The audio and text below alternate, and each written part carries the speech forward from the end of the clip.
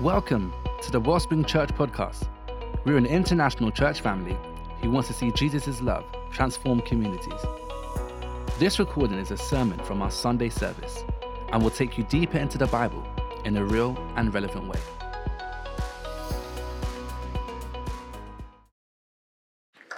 God is in the house. Amen. I hope where you are at home, you're aware of God's presence with you. Thanks for joining us. And I'm really expectant. I'm expectant of the potential that there is in this room for us, as David prayed, to catch something of the heart of God as revealed through his word. And I consider it a real honor and privilege that I've got the mic today, and some little bits that God's shown me might actually have a big impact, not just in our lives, but even in our neighborhoods, in our workplaces, in our communities, that the ripple effect of, it's amazing the potential that there is in this time we have together. So I'm encouraged by that, and I sense God's here with us. Can anyone else sense that?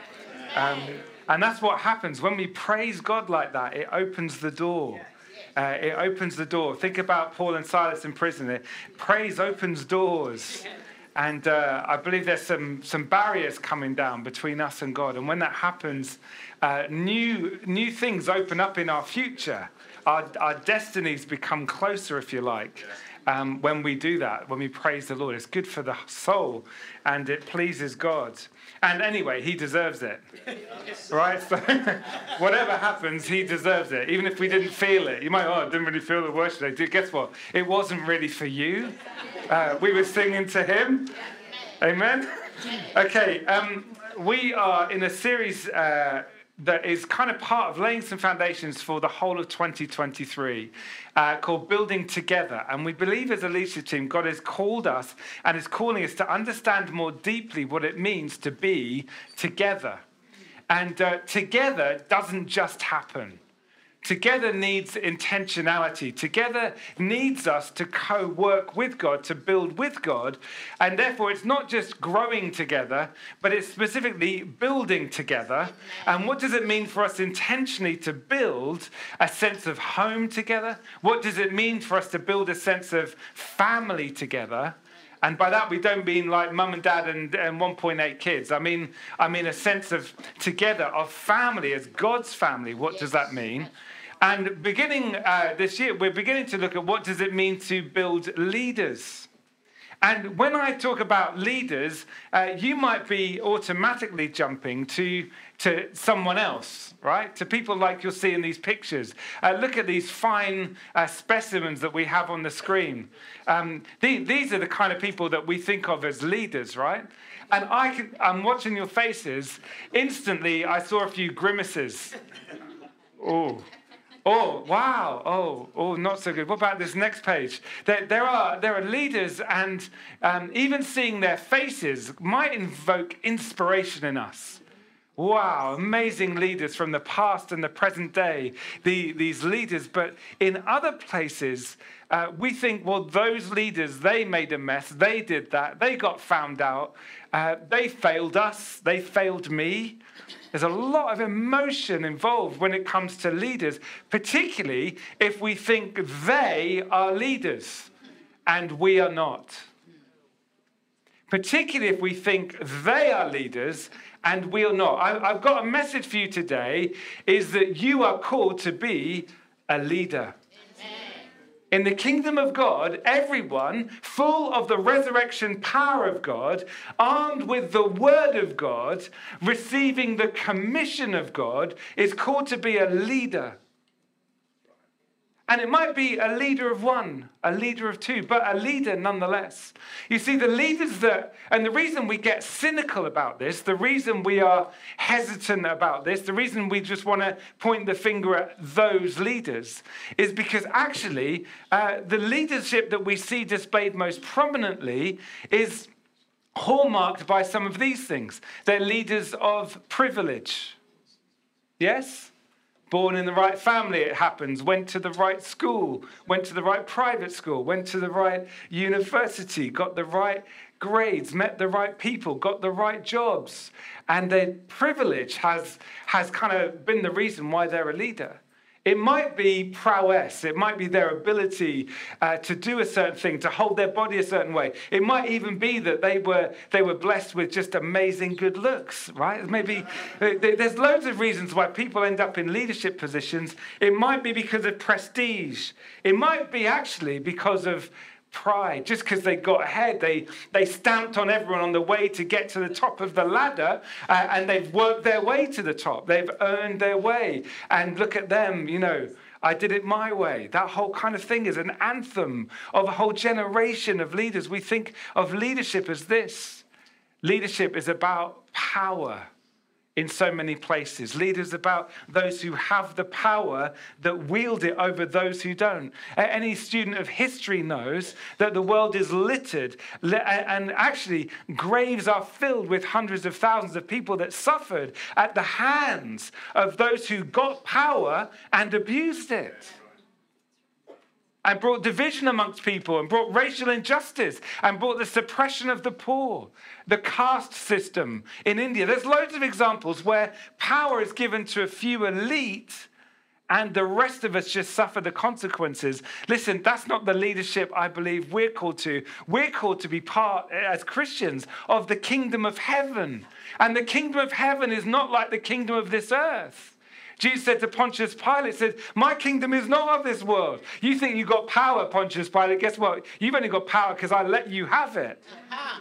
But listen, I've got a leadership and a kingdom leadership that's not of this world. I'm not your kind of leader. David last week talked about servant leadership, about what actually God has done. And what he wants to do here is he wants to flip leadership. It's not about being served, but now we're called and it's given to us to serve. Yes. So Christianity and the Christian message, Christian life, it calls all of us to leadership. Yes. It's just a different kind of leadership. That's right. And leadership and influence are the same thing. You sit at home. No one's feeling very creative about what to eat. And someone walks in the house and says, should we have a curry? Minutes later, the Raj Garden is on the phone. Who's the leader? The person with influence. Thank the Lord for such a divine impulse as shall we get a curry. But you and I are called to lead. Amen. And we have influence. So when we talk about leadership in this context, it's not for you to think about them and well, there's just the rest of us who suffer all their idiot things that they do. Instead, I'm inviting you as we come to the Lord's table and think about Jesus as our ultimate leader. Then after that, we're going to have an opportunity to stand and to, if you like, fill the jacket that God has given us to lead like Jesus.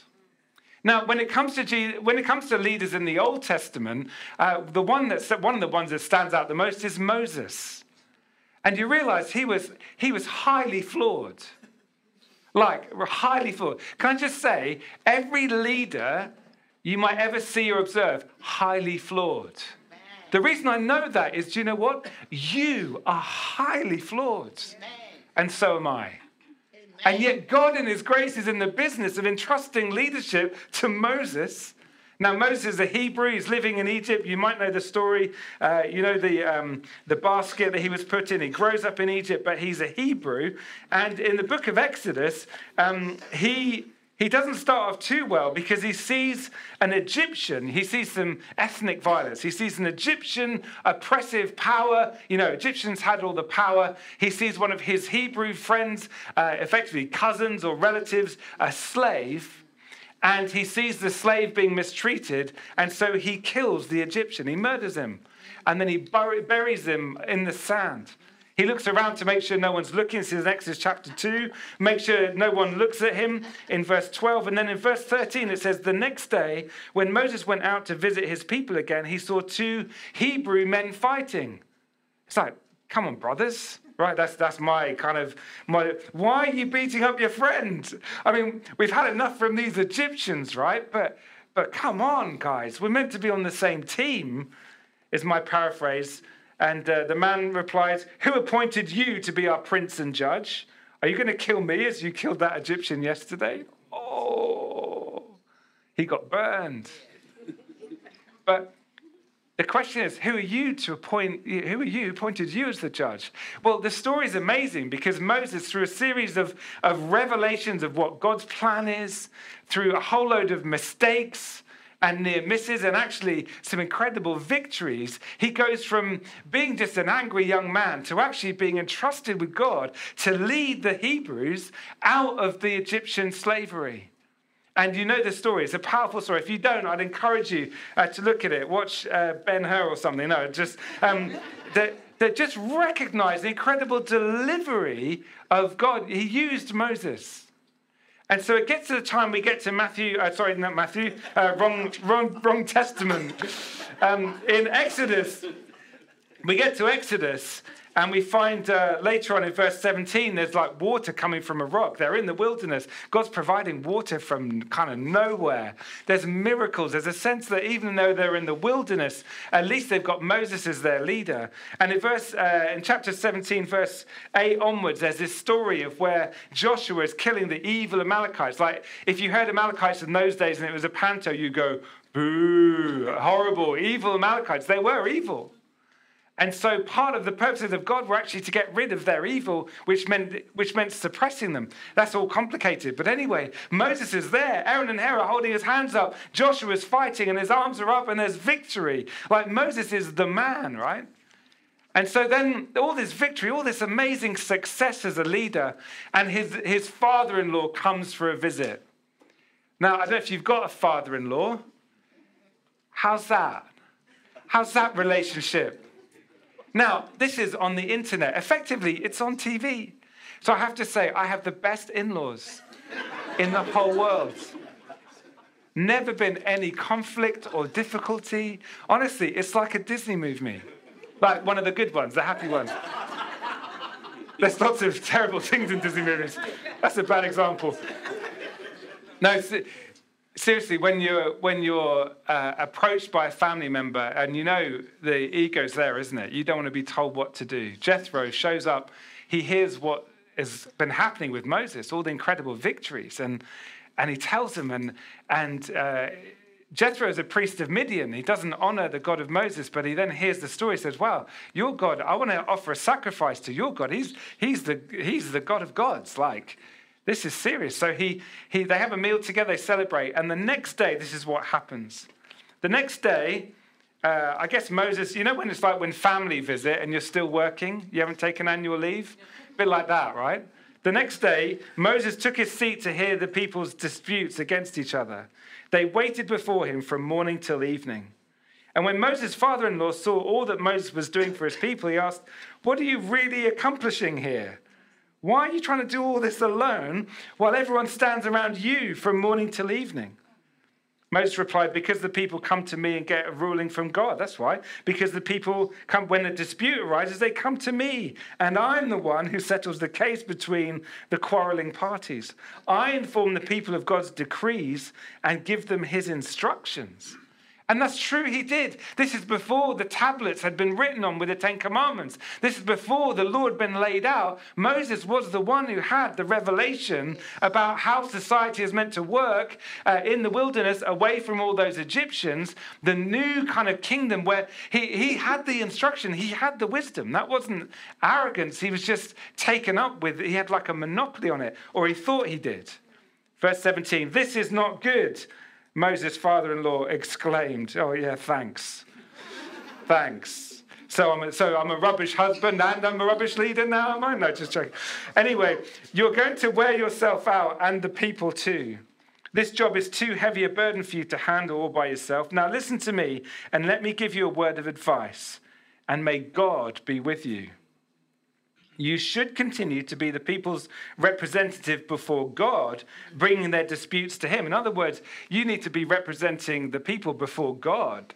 What's that? That's prayer, right? Yes, right. That's prayer. You should continue that. It said, "Teach them God's decrees and give them this instruction. Show them how to conduct their lives. But select from all the people some capable, honest men who fear God and hate bribes." Appoint them as leaders over groups of 1,000, 150, and 10.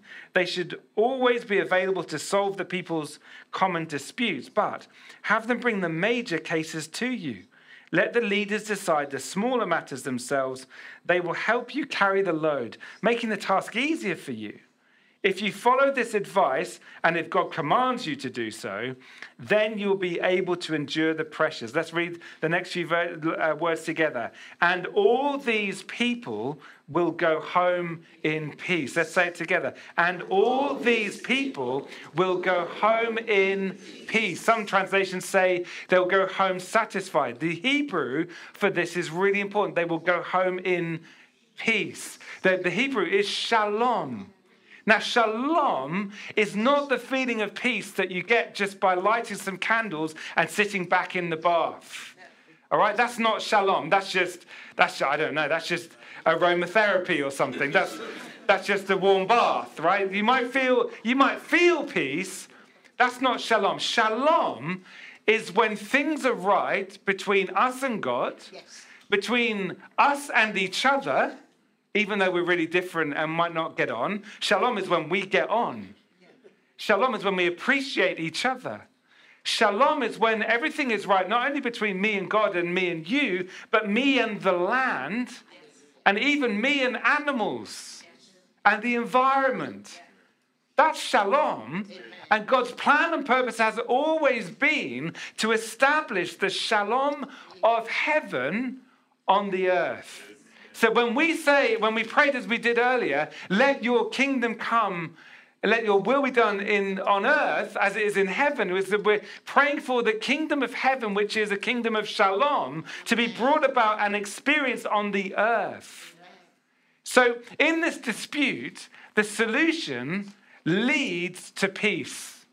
I call out of you not a leader of power, not a leader of prestige or of prowess or of privilege. I call out of you in the name of Jesus, as much as I'm able to do so with the little gift that I've got.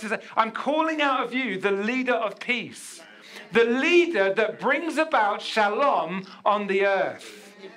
That's God's heart for each and every one of us. You are called to be a leader of shalom, wherever you have influence, to bring shalom. And he makes really clear, doesn't he, that not everyone has the same capacity. That's the Jethro principle. I love it. It's really helpful, isn't it? Because if you think, well, I can't be a leader because I can never imagine standing at the podium at number 10 Downing Street, so therefore I'm not a leader, rubbish. In this, we see that they're separated out. You see, the one thing that is a constant is the need for leaders of peace. Always has been, always will be needed. The world needs leaders who bring shalom. The variable is capacity. You do not have the same leadership capacity as the person sitting next to you, and that is okay. You may simply be called to be a leader of one or a leader of two. Still, stand up, get off the sofa, and lead. Nothing against anyone right at home sitting on the sofa. It's an analogy. It may be that you are simply to be a leader of one or two, to serve. Remember, leading is serving. To serve one or two. It may be that your circle is wider than that. Think about this. You change the atmosphere of every room that you go in. You're an influencer. Therefore, you're a leader. Does anyone want a curry? Would anyone like a cup of tea? Yes, please. See, listen, again, an analogy. But Phil, I wonder if you wouldn't mind. Christy would love a cup of tea. So I don't know if that's possible. Thank you very much. I feel like that was... How do you have it? So whatever room that you're in, you have influence in that room, yes? So do you bring, it's raining outside. Do you bring the clouds in with you? Or are you one of those that goes into a room because you want to bring peace to say, do you know what? It's great weather for ducks, Ducks love this weather. You know all the greenery we're going to enjoy in spring? It's because it's raining in January. I'm not talking about positive mental attitude, all of that psychobabble nonsense. I'm not. I'm simply talking about what it means to use that influence to bring peace. Amen. And the people around you know you have influence over them, even with a smile, by making some eye contact. In your home, you have influence, even if you live on your own. You have influence. You've got effectively, most people have a remote control. It chooses channels. I don't know if you've come across this. I know some are kind of less techie than others, but if you press the buttons, it can either choose something that brings shalom into your home or something that maybe destroys it. Yes? Same on every screen. The mouse can do that as well. Some of you really high-tech people, you move it around on the screen, you choose what website you go to. It can either bring peace or actually it can disturb it. Shalom? No shalom. I'm calling out of you and myself the leader that brings peace in families. You know, the conversation in your home, in your family, you can change the topic of conversation. When it starts to go south, you can change it. One of the leaders I really respect and of many, but one of the church leaders I really respect is Esther Story. And she leads the church with her husband up in Coventry in CLM. I've just been reminded of this. And we were in a restaurant, in fact, in Lebanon. We were doing some work to support the Syrian refugee effort there with a great church. And we were in a restaurant. And Magdi was there, one of our ministry leaders. And we got talking at the table. And within our denomination, there'd been a whole load of kind of, let me just call it political nonsense.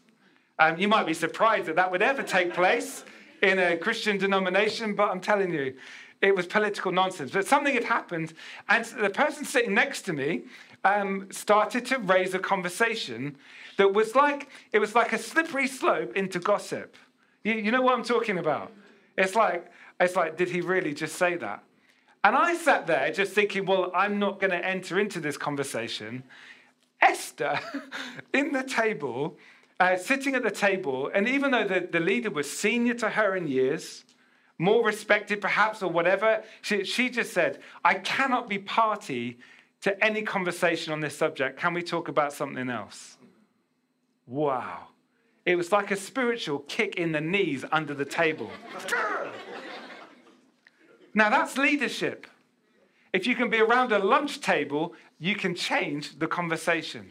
I thank God that I wasn't taken to a place of compromise because she had the courage to change the conversation. You can do the same thing. You can do that at work. You can do that in your team meeting. You can do that when you're doing a presentation. The language you use either brings peace or it doesn't. It either breeds foment and discord and anger and distrust, or it brings about peace. I think you're getting the message. Yeah. So whatever your circle of influence, be a bringer of peace in the name of the Lord. And be conscious about that and be intentional about that. You might be leading a department or your own company. You might have huge responsibility. There might be, your picture might be on a wall somewhere. Thank you so, this is great. So see, the hospitality team are amazing. Christy, here we go. Let's see. Oh, that's amazing. So, they, oh, that's great. See, let's hear it for the hospitality team. Pretty amazing. Oh, that's funny. God bless you. That's funny. Okay. See, everyone else is like, oh, I love one of those. Everyone at home is like, I've got one right in my hand. Okay, so we're called to be wide-eyed leaders and not just kind of blind, head-down followers of what's set for us. And as a church, I believe God's calling us to build leaders together, to become leaders together who bring peace. And it's a personal challenge to stop being that kind of head-down, hiding in the corner follower, but actually, and there's nothing wrong with following, I'll say about that in a moment, but actually for us to stand up where we have influence and to use it for the kingdom. Because if we don't, in some teams, if we don't, who will? Hello? If we don't, even on the picket line, speak a word of peace and hope, who will? Wherever we find ourselves, to be a person of peace. Otherwise, we find that other things determine how we live. Arrogance can step in so easily. Pride, greed are such powerful forces. We might end up finding ourselves in a place of leadership, but not bringing peace, just bringing our own agenda. We might be led by algorithms. Don't be led by algorithms. Be led by this, the ultimate rhythm of wisdom and guidance that comes from heaven. The life of the Spirit in your heart. This should determine what we look at, not what Meta have collected about our usage on the internet. Can I hear an amen? Amen. So there's lots of ego around. There's lots of power, lots of prestige. There's lots of pride. There's lots of pretense, pretending. There isn't enough peace. And we have been looking, haven't we? A couple of weeks ago, we looked at God's flipping the church. Flipping church. I've been saying that for 2 decades. No, I haven't. He's calling us from passivity to passion. Not just passively sitting back and letting the world just lead us. So some of us have got a spiritual version of long COVID. Have you know anyone's got physical long COVID? And I heard it's horrendous. I've got friends who've got that, and it feels like not really recovered. I'm saying that more of us have got like the equivalent of like a spiritual COVID. We're still sat in lockdown.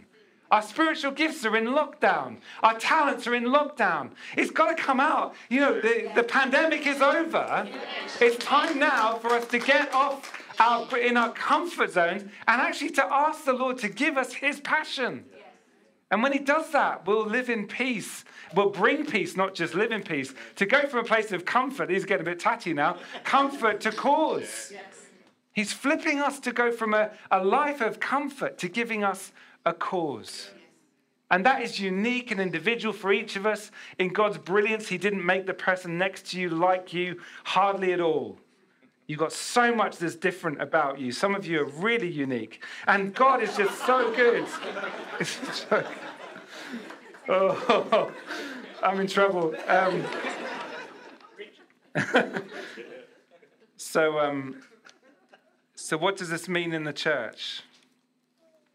Because we talked about leadership at work and at home, but what does it mean in the church? Well, I want to point you to some scripture from the great Apostle Paul, formerly Saul the terrorist. He was like Osama bin Saul. Like he was a terrorist. A great leader.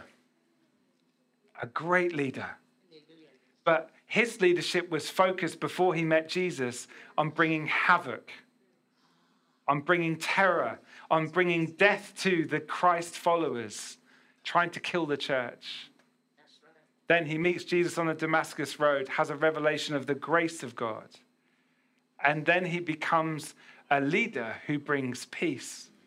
So when he writes to the church, and the church is in Ephesus, one of my favorite letters in the New Testament, for sure. When he writes, he has a vision of a new society. And in this church, there's loads of ethnic tension and actually really bad history between the Jews and the Gentiles. And I want you to notice in this passage, as we look at it briefly, I want you to notice the place of peace. Verse 11 of Ephesians 2. Don't forget that you Gentiles used to be outsiders. You were called uncircumcised heathens by the Jews who were proud of their circumcision, even though it affected only their bodies and not their hearts. In those days, you were living apart from Christ. You were excluded from citizenship among the people of Israel, and you did not know the covenant promises God had made to them. You lived in this world without God and without hope. But now you have been united with Christ Jesus.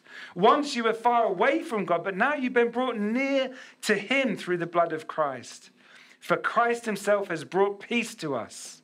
He united Jews and Gentiles into one people when in his own body, on the cross, he broke down the wall of hostility that separated us. Let me pause there. He stopped the fighting between us, between the Jew and the Gentile. He did this by ending the system of law with its commandments and regulations. He made, let's read together, he made peace between Jews and Gentiles by creating in himself one new people from the two groups.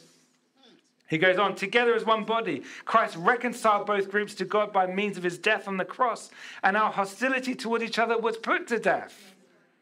Let's read this together, verse 17. He brought this good news of peace to you Gentiles who were far away from him, and peace to the Jews who were near. Now all of us can come to the Father through the same Holy Spirit, because of what Christ has done for us. That's amazing. That's amazing. He's brought us peace. His leadership brings peace. And he calls us to be party of that, the peace of heaven. Now, the next couple of verses we're going to read, and then we're going to come into land with this message. The next couple of verses I think we'll return to a few times during 2023 as we look at the theme of home and family and leadership. So verse 19, so now you Gentiles are no longer strangers and aliens. You're citizens along with all God's people. You're members of God's family. Together we are his house, built on the foundation of the apostles and the prophets. And the cornerstone is Christ Jesus himself. We are carefully joining together in him, becoming a holy temple for the Lord. Through him, you Gentiles are also being made part of this dwelling where God lives by his Spirit. Hallelujah. Hallelujah. And then he talks later about when he thinks of this, he falls to his knees in praise. So this is amazing. God's brought peace between where there was ethnic tension. Now there is unity. And I want to point out in this that it's important. He makes a point of saying that what's built is built on the foundations of the apostles and the prophets. There are leadership gifts made available to and through the Church of Jesus Christ to lay foundations. Apostles are like pioneers who lay a foundation. They break through. But they need the help of prophets who come alongside and confirm the leading of God and speak the heart of God and the word of God. And on those kind of foundations that are laid, the cornerstone is Christ, everything else in the church is built up. So we become a house of God. And so we understand that there are leadership gifts within the church that need to be encouraged and raised up. And our commitment and our prayer is simply this, is that we will see not just the apostles and the prophets, but evangelists and shepherds and teachers raised up in this church family, not just to organize stuff on Sundays, not just to minister on the platform on Sundays or in our kids group or in our youth group, but actually between Monday and Saturday, every single minute to be leaders in our society. Because do you know our communities need apostles and prophets and evangelists and shepherds and teachers who bring about the shalom of heaven on the earth. That's what your workplace needs. That's what your college needs. Heaven knows it's what your neighborhood needs. It's what this neighborhood needs. So God is calling us to build leaders intentionally and to bring peace. Now we're going to come to the Lord's table in just a moment. But before we do that, I want us just to have a think about what it would be like for us to grow in this, to grow as a church family where servant leadership is fostered and fertilized. So instead of just having a few trees, we've got saplings all over the place. Yes, that we become the kind of place where we are praying for leaders to emerge. We're praying that right now, I understand one of the kids groups is looking at Joshua and the courage of Joshua as in his leadership. And there's an encouragement to our boys and girls today to say, God wants you to be courageous. And to take the ground that is given you. That's our message to the emerging generation. It's not just for adults, for kids of all ages to prayerfully identify leadership gifting among all ages and for us to become fertile ground. Where we leave behind all that cynicism and mistrust. We leave behind that idea that you have to go to Bible college to be used by God. Honestly, that you have to get ministerial status to be used by God, that is absolute rubbish. It is.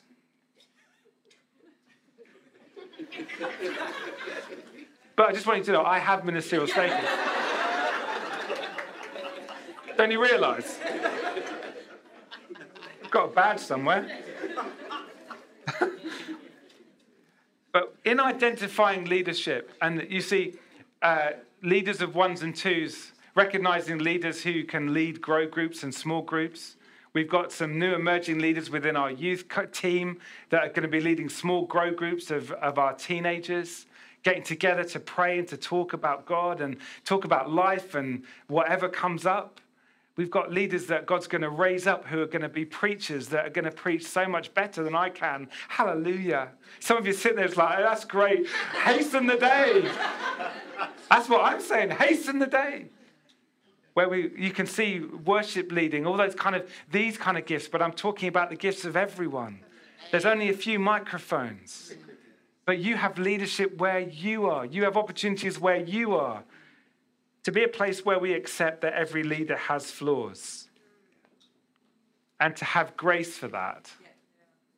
And to have patience with that. That's the kind of church we are. That's the kind of church we're becoming. That we let people kind of mess up a bit. The fact this is on the internet sometimes a bit imposing. It's like, oh gosh, guess what? People can see this anywhere in the world. Yeah, they can. They're not really seeing it anywhere in the world. It's not that popular. But that doesn't really matter. What matters is that we become a place where gifts grow and courage is encouraged. And through our patience and grace to see leaders grow, we'll see a whole generation rise up to bring peace. And we're going to invest in those leaders. And if you feel as a result of today, you feel I've got this leadership in me, I've never really talked about it or explored it, I'd like to find out more. We have a Raising Leaders course that's starting in a month's time. If you'd like to apply to be part of that, speak to David Dobwell. His email address is on the screen there. In fact, why don't you just all send him an email? He'd love that. His inbox would just go. Anyway, there'll be information on the website as well about Raising Leaders. We want to encourage you along a journey of discovering your leadership gifts and how they can grow. Okay, I think that's probably enough. And I want to now turn our attention to the Lord's table. You see, Jesus is the ultimate peace bringer, right? He is the Prince of Peace. Isaiah said, for the punishment that he suffered, it brought us what? Peace. And when James and John, we heard this from Matthew 20 last week, when James and John and all their egos in the way about who can lead and who gets the right seat in the right place, all that kind of stuff, he effectively was saying, I can't give you a seat. I don't know who's going to sit where, but I can give you a cup. And for some of us in our workplaces and in what we're going to take the cup is to take a cup of suffering, actually. It might not be the best career step. It might not be the most comfortable thing you could do. It might not even look great on your CV, but it might be that today you need to accept a cup that the Lord offers you. And in doing that, he offers you, he says, I trust you to be a bringer of peace where I've called you to be. That's amazing.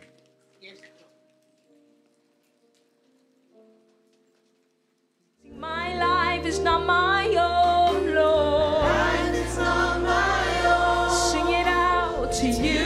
I belong. I give myself, all of me, all of me. My life is not my own, Lord, no. It's to you that I belong. So I give myself, I give myself to you. Sing, I give myself away. Let it be your prayer. I give myself away so he can use you, yes. I give myself away.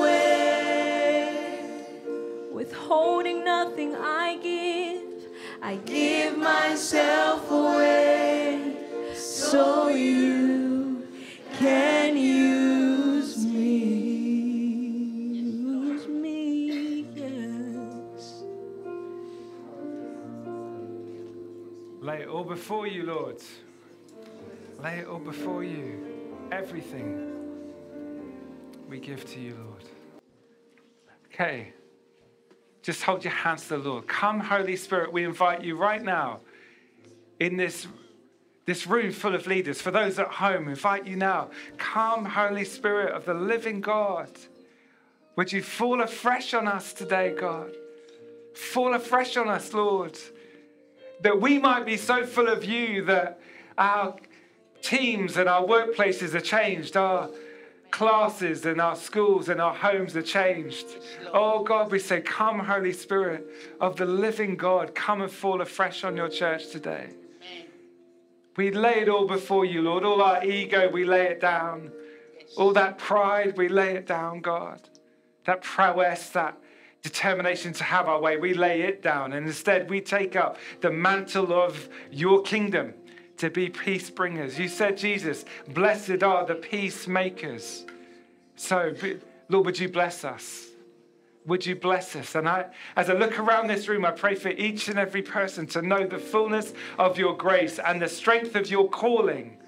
The strength of your calling that calls out of darkness into light, that calls out of chaos into order, that calls out of discord and arguments and fighting into peace and harmony. Thank you for listening. We hope you've been blessed and encouraged by what you've heard. If you'd like to know more about Jesus, Wellspring Church, or how you can grow with others in faith, connect with us by clicking the link in the episode description or by joining us on Sundays at 9 a.m. and 11 a.m. in person and online.